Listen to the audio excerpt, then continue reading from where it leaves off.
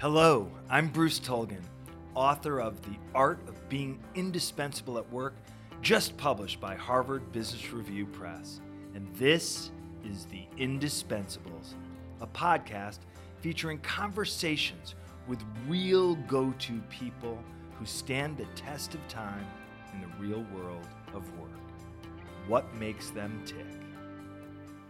In this episode, I'm speaking with Ann Warren, my friend and client who is Chief Human Resources Officer for MKC, a longtime client of ours, one of the largest agricultural co-ops in the United States. I am so glad to welcome today Ann Anderton Warren from MKC. I'm going to read her bio so I get it right. Ann Anderton Warren serves as Executive Vice President and Chief Human Resources Officer for MKC and its subsidiaries. She is doing important work protecting America's food supply. Prior to working at MKC, she worked both nationally and internationally in HR leadership roles. Ann, welcome to the Indispensables. Thank you, Bruce. I'm very happy to be here. Well, I'm so glad you're here. I know from my work with MKC that you all do very important work in the farming industry and in helping maintain America's food supply chain. It's something a lot of people don't even realize how much work is involved in keeping our food supply safe and steady. So I'm so glad for the work you're doing and so glad to have you here. Happy to be here. Thank you. You are, by all accounts, a classic go-to person, one of those indispensables, somebody that everybody in your organization mentions when asked who are your go-to people. Let me turn the question around. How about you? Who are your go-to people, and what makes somebody a go-to person in your eyes? Well, I feel really lucky. We have a lot of go-to people at MKC. I would say for the most part, people who are trustworthy, who get things done and follow through on items and are very reliable are my go-to people. It helps too to be friendly and to be interested in others. Certainly to be approachable and a good communicator is a must. And, sometimes people talk about who are your go-to people, and maybe they expect it's going to be somebody who's the expert, the one who has the technical knowledge to do the task. It's going to be the person who is going to steamroll his or her way through to make sure and make things happen, or it's going to be the person who never says no. But the first thing you said was trust. Well, I think having a relationship with someone and being able to trust them is really certainly a key. I think a lot of times people who are go-to people are good listeners, and that's not to say that they're like the office gossip or they're getting into people's personal business, but they listen to all different points of view and they help others come to best decisions. So I look for people like that a lot of times, generally very positive people too.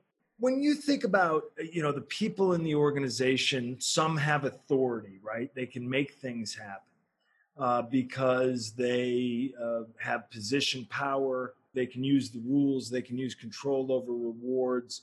Mm-hmm. But so many people have to get things done without official authority. So they have to use influence. When you think of people who have influence, what makes other people want to do things for someone? Absolutely. I think that a good influencer is visionary, and they're able to articulate that vision and get others on board with it. So everyone understands what the vision is, what their role is in getting there, and can all kind of row the same direction, so to speak. And that influencer doesn't just tell you that vision once. They're telling it to you very frequently on a regular basis and recognizing people along the way. Do they kind of infect people with their vision almost? Yes, and they're very enthusiastic generally. Sometimes people think of influence as like influence peddling, convincing somebody to do things your way. I tend to think of it more as being the kind of person that other people want to do things for. Where do you think that comes from? How do you build that? Well, I think it starts with trust, and you build on the trust with your relationship, and that in turn can create innovation and empowering others. And you can use those to influence others, I think it's important to explain the why a lot of times. People get behind you if they understand why they're doing what they're doing. So give the why and articulate the vision often. I mean, when you think of the people you trust, how do they earn your trust? Well, I'm one of those people. I may not make you actually earn my trust. I'll give you my trust until you prove me otherwise. I assume good intentions in people. I think about the relationship I want to have with persons. So maybe I'm a little too free with just giving trust out there, but I think they build on that by executing and by following through on items. Yeah, I mean, what makes you somebody whom other people trust?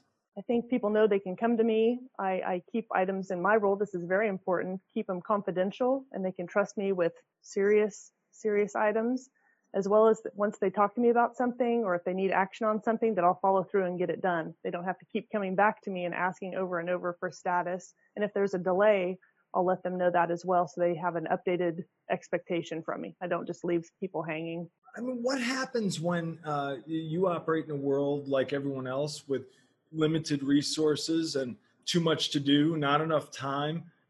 How do you make those difficult decisions, and how do you teach other people to make those decisions? I think you've got to have some basic organization, Bruce. For me personally, I have a notebook. I have it right here on my desk. And every day I start off and I make a list of what I need to do that day. And sometimes the priorities shift, but I know what I need to work on and get done. And along those same lines, let's say I need to focus on something. I may turn off my email or my phone for a few hours and then call people back or respond to emails before lunch, let's say. So I have that focus time to make sure I'm getting things done, because there's so many distractions. Email is a huge distraction for me. So that's the way I kind of deal with that. But I start every day planning it out with my list and then work through it. What about integrity? I mean, what role does that play in creating relationships of trust? Well, especially for anyone, but especially those in leadership, you really have to be a role model. You can't say one thing and be doing another. That erodes your integrity. So your behavior has to be beyond reproach. And again, you're doing what you say you're going to do. People see that you walk the walk, so to speak. So I know that continuous learning is part of your strategy. Tell me about your philosophy of continuous learning. I think continuous learning, you have to do that or you're getting behind. So on a personal basis, I think it's really important to be learning every day, focusing on being the best in your position, or if you're ready to look at advancement or your next role, that you're preparing for that, so that you're always trying to be better. And on an organizational basis, for example, too, I think it's important to have like an after action review, I would term it. I had a meeting just earlier this week. We had our COVID action plan. So we've made a lot of changes, like a lot of companies had to do quickly, and communicate those out. And so now that we've been doing that a few months, had a bit of an after action review to determine, what do we learn?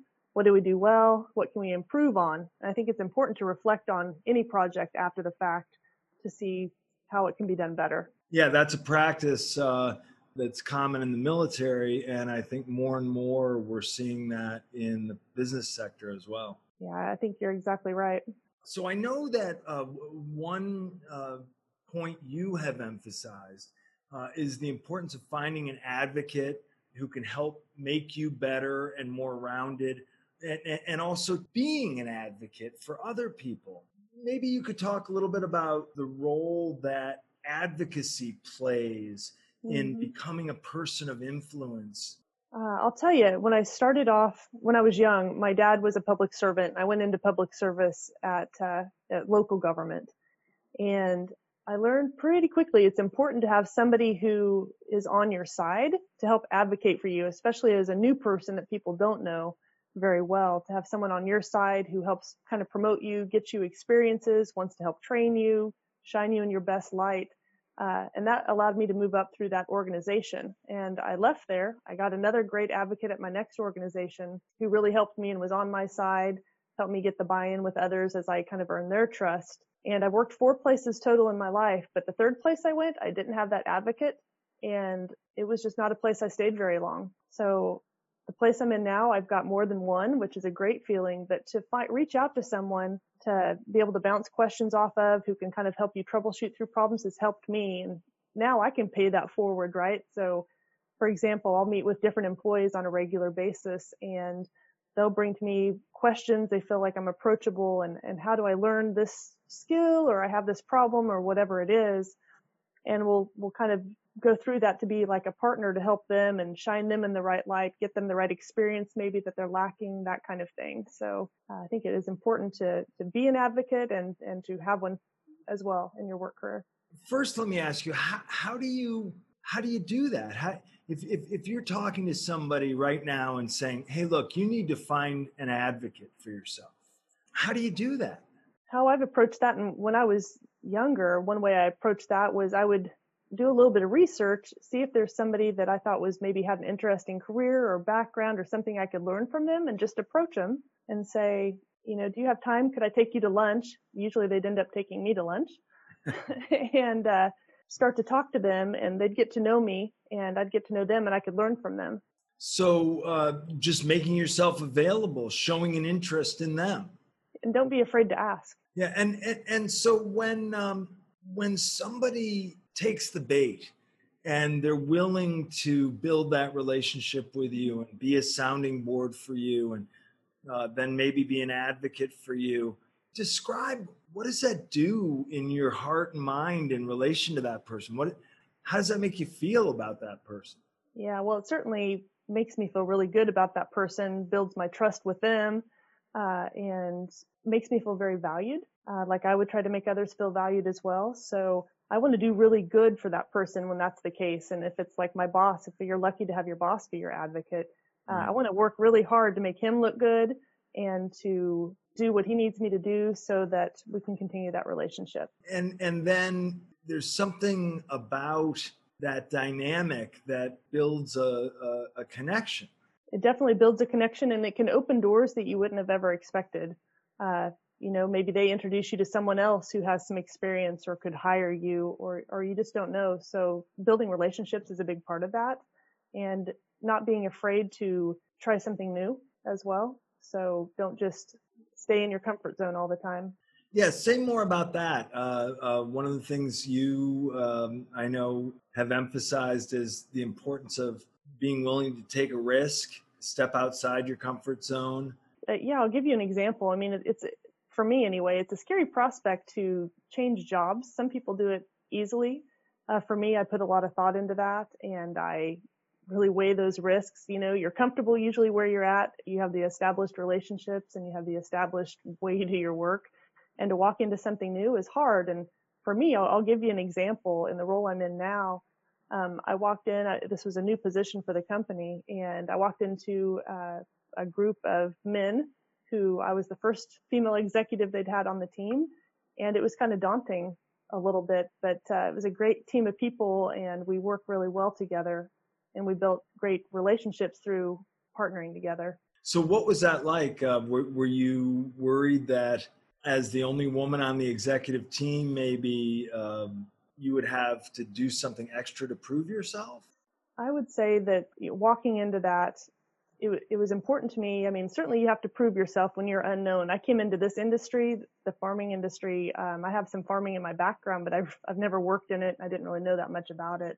So, people are like, you're coming from a different industry. I know my own HR stuff very well, but I approach that kind of as let's be partners here. A lot of people have the perception maybe that HR is the rules, and HR is no fun, and shoot, HR is really fun.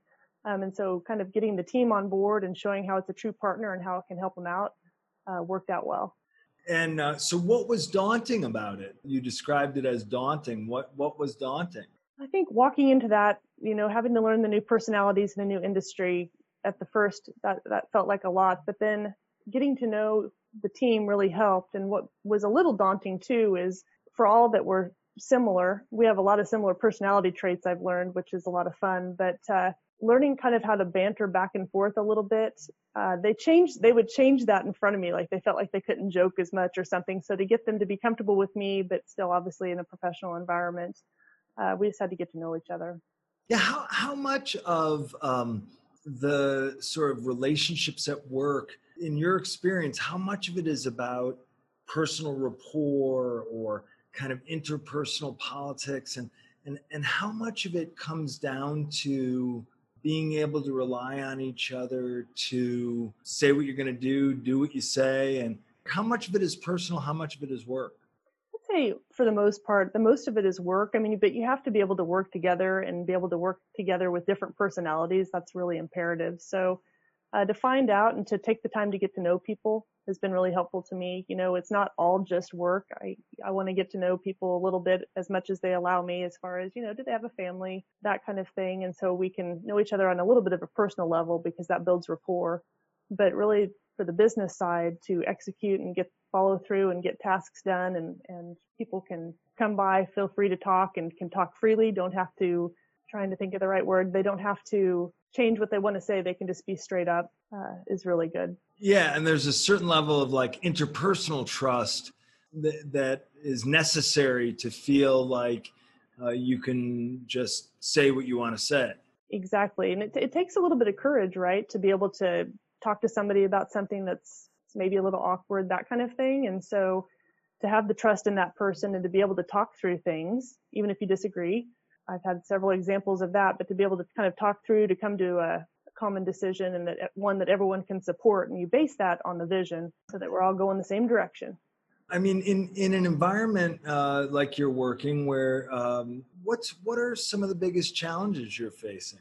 Oh, some of the biggest challenges we have right now, I would say in the farming industry in particular, there is a lot of consolidation going on. And so always looking at mergers and acquisitions and keeping an eye on the future, because otherwise you get left behind. So that takes a lot of work, and it is a big challenge, certainly, that we face every day, as well as the standards that we face for the quality of food and tracking food and making sure we can ship it and making money for our member owners all factor into play.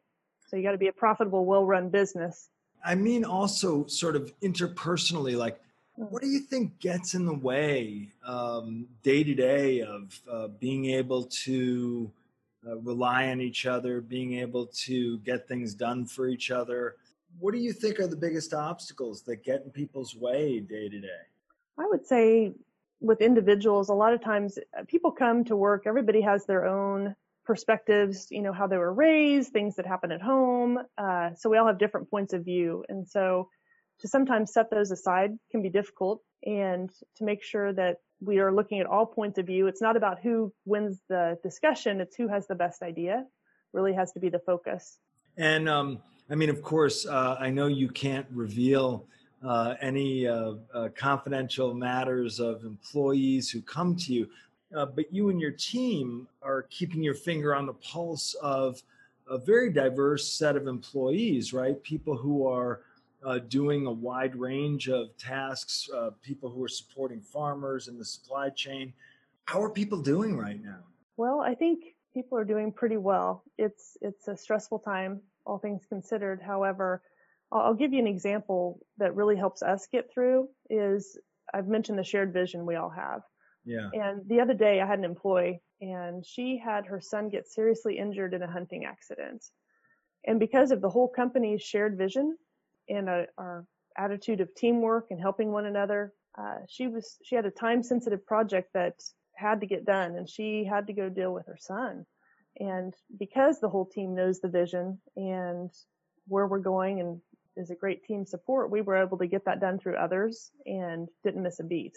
Yeah, and I mean, somebody like that employee you're describing, that must have a tremendous effect on her appreciation for her colleagues and for the organization. Absolutely. I mean, this is a great place to work, and the employees really look out for each other. That everyone is very supportive. It's a lot of fun, and that all is helpful because we hire based on attitude, and so we've got people with great attitude who want to help and do the right thing, and it works out well for us. Yeah, say more about that. How do you hire for attitude? I mean, attitude is that thing, right, that everybody knows is important, but it's so hard to monitor, measure, document. It's so hard to manage. Help us understand that. How do you do that? How do you hire for attitude? You know, a little bit of that is just being able to recognize talent. You know, how do they make you feel? Are they engaging? Are they positive? Do they have a positive outlook on life? Because we want to hire someone, we can add the skills later, but if we have the right personality, the right positive attitude, we can train. So part of what you look for is positivity. Part of what you look for is how they make other people feel. What are the other cues? One way to think about it is how do you read the attitude of others? But maybe for people listening to this podcast, how does somebody know themselves what attitude they're projecting? And is attitude something you can fix? Sometimes you can fix it, but I think for the most part, people who have that positive outlook, that can-do attitude, they're the ones who are jumping in to do tasks. And when we talk to people, like in the interview process, for example, they will give us examples of things that they've done in their past, how they're continuous learners, how they have executed on tasks, how they've helped others. People who have that kind of servant's heart a lot of times do well in this industry because they're thinking of others and how they do their work, not just what is this going to get me, how am I going to get ahead, but how am I going to affect others? And that makes them successful. Yeah, there's something peculiar about when you use the term a servant's heart. I love that, and I'd love to hear more about that. When you think about others, when you're other-oriented and generous, even though it requires an other-oriented mind, that's how you bring the best out in other people, but that's how you make others want to do things for you. Say more about that. What do you mean by a servant's heart? Well, a little bit in that like attracts like, right? So people who want to help others, people who want to do the right thing, who are looking out for others, supportive of others, empower others. Yeah, even when nobody's looking, I think it's so important to make sure that you're just beyond reproach. I try to look at things through a lens of what's the right thing to do, what's the best solution that I can get to, help an employee, but also help the organization. And that comes up a lot. For example, the other day we had an employee who needed to go to Mexico to take care of a ailing family member. And this is our busy time of year, right, with harvest. Knowing that when he comes back, because of the quarantine rules in Kansas, he's going to have to quarantine for 2 weeks. So trying to balance, okay, do we want to have that relationship with this employee going forward? Or do we want to just say, no, you can't go right now? So to balance out, what's the right thing to do there? Is it an important thing to go down there for this? Is it something that can be put off till later? Trying to look for that win-win. Yeah, so that's an example of where you have competing interests, and it's not always 100% clear what the right thing is to do. I've generally found that if you err on the side of compassion and helping your employees within reason, of course, that it's usually a win. Yeah, so I take it that was the way you made that decision. Yes, yeah, we do really good to take care of our employees here. We use an employee referral program. I know a lot of people do that, but we get a lot of our hires from that. And I think it's because people enjoy working here because they know we take care of them. We do lots of things for our employees throughout the year, and we look out for them and we take care of them, and they take care of us in return. Do you think that also causes people to take care of each other more at work? Yeah, I think and this sounds kind of old fashioned, but like the family environment, there's pros and cons of that, right? But for the most part, a professional family environment is how we operate. And that has worked well for us. The customers, we have relationships with them. The coworkers have relationships with each other in a professional manner, and it makes it a good place to work. They're not competing against each other, right? Right. And it's at least they're part of the same human family. Exactly. Most people, they've got so much to do. They don't have enough time. Sometimes those situations can become almost overwhelming. How do you deal with that? And what's your advice to others when it comes to that sort of daily struggle? Yeah, I think having good organization is key, whether you do that in a notebook or what. I have a notebook that I use every day, as well as a software that I can communicate with others the status of projects. But in the past, if I've gotten overwhelmed, and everybody gets there sometimes, I will go and visit with my supervisor and say, I've got all these, I need some help prioritizing them. And then have them go through to make sure I'm prioritizing them right. I don't ask them to prioritize with me. I give them what I think and make sure they're in alignment with what the vision is and the goals are that the supervisor has for me. And then if something falls to the bottom of the list that impacts others, I let them know that and give them, a time frame or an update of when they can expect whatever it is from me, so that continues to build and maintain that relationship with others. So sometimes you got to ask for help. Sometimes you got to say no. But if you have to say no, Bruce, I would say people think you have to say yes to advance your career, and that's not the case. You have to know your boundaries. So if you have to say no, I would be prepared to give some other options to the person so they're not just left in the cold. And that also helps maintain that relationship with the person so that you're helping them out even if you can't say yes. I mean, you're at a level where you report to the CEO. What do you do if you go for help and the answer is just do everything, just be superhuman? If I have to be superhuman, then I'm going to look for options I have. I mean, there's always options, right?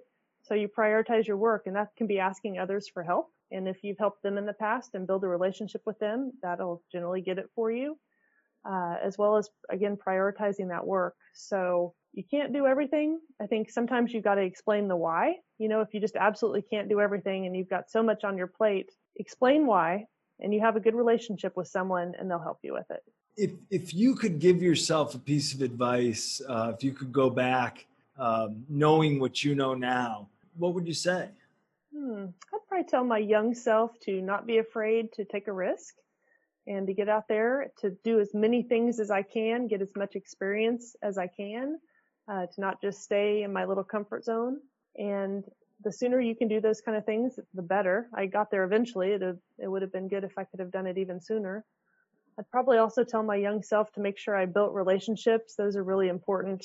Don't burn bridges. So what do you do if you have conflict with somebody? How do you resolve that without burning the bridge? Conflict is pretty natural. And a lot of times it, again, comes from people having different perspectives.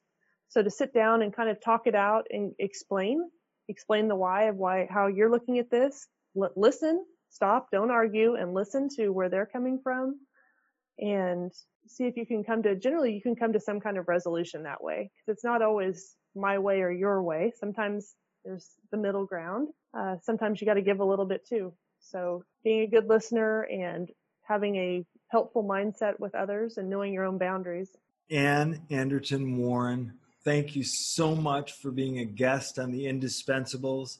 Thank you for the work you do. And I'll tell everyone, when you're making your toast, you can thank Ann and her colleagues. Well, thanks, Bruce. It's been a real pleasure, and I'm honored to be here. So thanks so much. Thank you so much. In our next episode, I'll be speaking with my friend and client, Ryan Mayotte, who is Director of Sales Capability for CDW, a leading provider of technology services and products. If you liked this episode, please subscribe and leave us a review. Any little bit helps to drive us up the charts. You can also follow us on Twitter at @goto_podcast. That's at @goto_podcast. You can learn more about GoToism and the techniques which make indispensable people stand out in their jobs and careers and lives in my new book, The Art of Being Indispensable at Work, available now from Harvard Business Review Press, available wherever books are sold. If you're interested in bulk orders, please check the show notes for more information. And finally, you can learn more about our work at Rainmaker Thinking by visiting us at rainmakerthinking.com, by following me on Twitter at Bruce Tulgan, or find me on LinkedIn and Facebook at the links in the show notes. Until next time, stay strong and be indispensable at work.